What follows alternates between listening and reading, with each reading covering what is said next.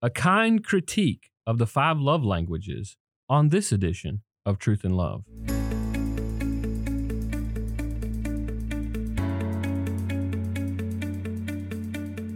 I'm Dale Johnson, and you're listening to Truth and Love, a podcast of the Association of Certified Biblical Counselors, where we seek to provide biblical solutions for the problems that people face. And today on the podcast, I have with me Dr. Jim Newheiser.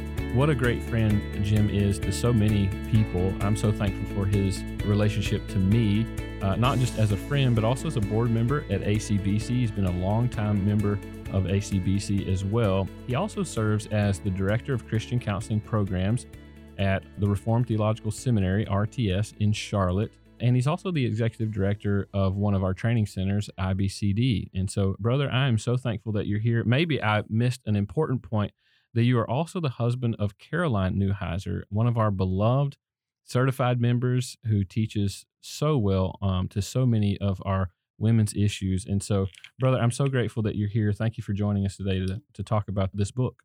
It's my joy to be with you, Dale. Dr. Newheiser, as we get into talking about Gary Chapman's book, this has been a very, very successful book. And so many people, even in our Christian community, have embraced this book and loved this book. But to say the least, there are a few concerns. And I think first, let's set the context, because always when we critique, we want to be fair and try and represent what the book is trying to say. So what is the actual message of the Love Languages book? I think that Gary Chapman recognizes a problem, and he describes a problem of many marriages where it begins with a great deal of romantic gusto and excitement and euphoria, and then over time it kind of wears out.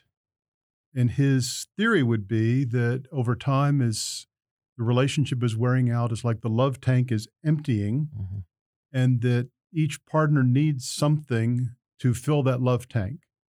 And this is an explanation he would give when the tank is empty for divorces and affairs. And so his idea would be you need to find out your spouse's love language in order to fill the tank and to make them happy in the relationship. And his concern would be we have different love languages. And so if my way of showing love is acts of service and my wife wants quality time, then I'm not filling her tank. I'm putting diesel into the unleaded or something. Mm-hmm. And so the relationship sputters and I don't know what I'm doing wrong. And so if I could just be educated as to what her love language is, then all of a sudden her tank would be filled and our marriage would flourish. Mm-hmm. That's helpful, because I think that does build exactly the analogy that he uses in this idea. But for us, what makes the book so popular, maybe so appealing as we read it? I think it's like a lot of other popular things like the Enneagram and the personality types, where people can look at it and say, yeah, that really does describe me. And some of this you could see from Scripture, where in 1 Peter 3:7, that husbands are to live with their wives in an understanding way, that she's a weaker vessel, she's different from you. And it's right, we are different from each other.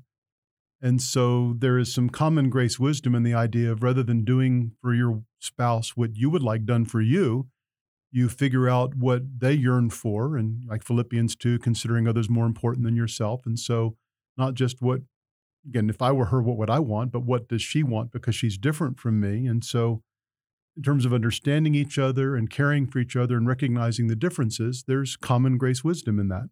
Yeah, and so even as we think about the love languages concept, we might have a tendency to swing in one direction and say, I love this and it's a hill on which to die, and I can't believe that you people would even have anything negative to say about it. And then you have sort of another extreme where we would say it all belongs in the dumpster kind of thing.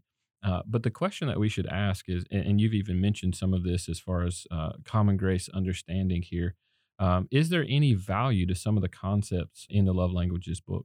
The way I first read it a few years ago was actually someone who is an ACBC certified counselor who said, this book really helped me. Mm-hmm. I remember thinking, no, that couldn't happen, because I already knew some of the problems with it. But in this particular situation, she was saying, my husband didn't really know what I yearned for, and this helped me to identify what I yearned for. And once I explained it to him and vice versa, it improved our marriage. And so again, that part of the concept of understanding each other better, and even the categories he puts the love languages into, it does, I think it's an oftentimes that which is not explicitly biblical can have common grace wisdom in observing human problems, observing human behavior, human nature. And so I think it's a useful categorization of the kinds of things people like done for them. Mhm. And some people can have benefit when they understand, oh, that's what my spouse really wanted, or that's what I really am yearning for. And if I could communicate that to my spouse, he might or she might do a better job. Hmm. Yeah, and so I think that's an absolutely very charitable way to describe some of those concepts. Now, as we look at it maybe a little bit more in detail, there is some caution certainly. So what are some of the things that you're seeing that may be missing from the book to make it certainly a complete explanation of how we should think about love within marriage?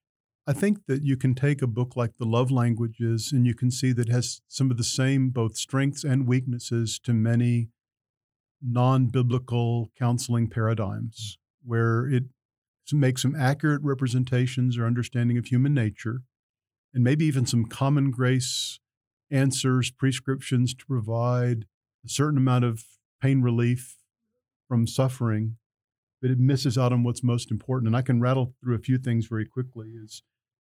His authority is basically experience rather than the Bible. When the Bible is referenced, it's used very vaguely and moralistically, not in a gospel-centered way, and not even as an authoritative way. Mm. His goal, which is one of the big problems of the book, rather than the goal being that, whether alive or dead, our goal is to glorify God. Mm-hmm. The primary goal is human happiness. So Mhm. it's man-centered as opposed to God-centered. Mhm. His understanding of human nature is also primarily from a psychological perspective.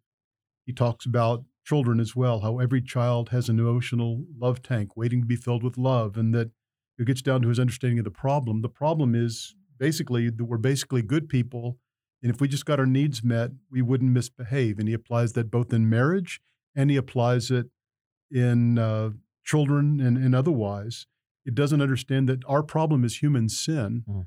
and merely buying some gifts or scheduling some quality time is not going to resolve that, which gets to the most crucial problem, which is that the solution that he gives is very shallow in the sense of act, I would say, morally or moralistically, do a better job of being a good husband or a good wife. Whereas for us, the solution is centered in the gospel that I I who have received perfect, forgiving, and gracious love from God am able to show love to somebody else, not based upon what they deserve, not based upon whether my love tank is being filled by them, but that through, I've received grace. And ultimately, it's Christ, not my spouse, who fills, if you will, my love tank. I don't like using that language exactly for Jesus, but Jeremiah 17, verses 5-8 says, don't trust in men, or you'll be like the bush in the desert. Trust in God, you'll be like the tree planted by rivers of water. Mhm. And the book never really gets beyond the horizontal Mhm.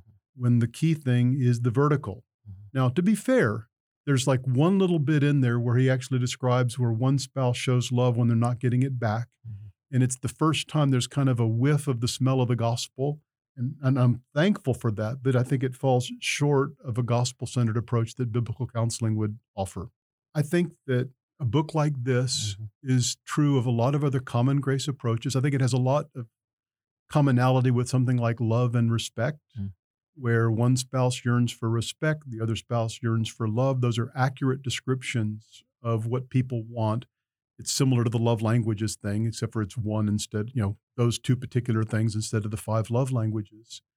But again, it's too much on the horizontal level of I must have my needs met. I think another concern would be that people can I think it can have a backward effect on some marriages where the spouse gets the idea, well, I need someone who connects in quality time. And my spouse is an engineer who isn't good at quality time.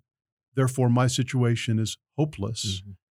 And there's not anything about the covenantal bond of marriage where, for better or for worse, et cetera, you've committed to this person till death parts you. Mhm. And then showing grace to them in their weakness rather than insisting, well, because this is my love language, this must be met for me. Or it could be, I'm just not good at the thing my spouse needs. And there's a sense of hopelessness. Whereas Christ through the gospel can both transform me to better love than I did before. It also is a focus upon giving graciously. But also Christ can, through the gospel, give me grace if I don't think my yearnings for marriage are perfectly being met by my sinful, fallible spouse. Mm-hmm. I can have my ultimate need met in Christ. One other criticism that my wife would make is pegging people with one language. She says she is multilingual. Yeah. That she likes every single one of those 5 things. She wants quality time and gifts and physical touch and whatever it is, she wants it. And some days she wants one thing and some things she wants another. That's also where it may be like some of the personality tests that people kind of get pegged and they identify themselves that way, where I think the gospel is more fluid and flexible of how it transforms us. Mm-hmm. And I think sometimes getting those labels put on ourselves or on our spouses can be unhelpful. Jim, this is really helpful, honestly, in a couple of different directions. First of all, in helping us to be wise in how to read a book, how to understand some of the concepts that are promoted. And so I appreciate the way that you're being very gracious, but you're also being very honest with the backdrop of the scripture, helping us to see and understand. The second thing that I would say that I would add to even some of the things that you've mentioned so far is this is often what happens when we become problem focused. When we look at, as you mentioned, very real problems in the ways that we would express them. I'm not experiencing love, or I want to be loved well, or I want to love my spouse well. When we look at those as being problems that need to be answered, we have a tendency to just say we're willing to do whatever it takes to fix that, to remove that issue, as opposed to let's take a step back and say, what did God intend from marriage in the first place? God intended marriage for us to walk together in faithful love, which means self-sacrificing on a consistent basis to reflect the character and nature of God. Now that explains why we have the problems that we have, and it helps to not dismiss those problems, but put them into an understandable fashion that relates particularly to the gospel. And God explains those problems better than any other man's of man's system. So, I mean, this is very helpful, I think, in multiple ways. I pray that our listeners will pay attention to the way that you've done this in a very charitable way, but an honest way according to Scripture. Because again, I know this is a popular book, and so I pray that you'll read it with wise and mature thinking in mind as well.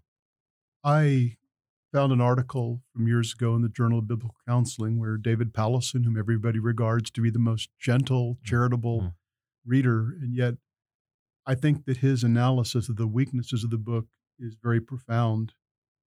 And he says that his advice seems so doable, speaking of the book. A bit of education, a bit of self-effort are all that is needed for life to sing.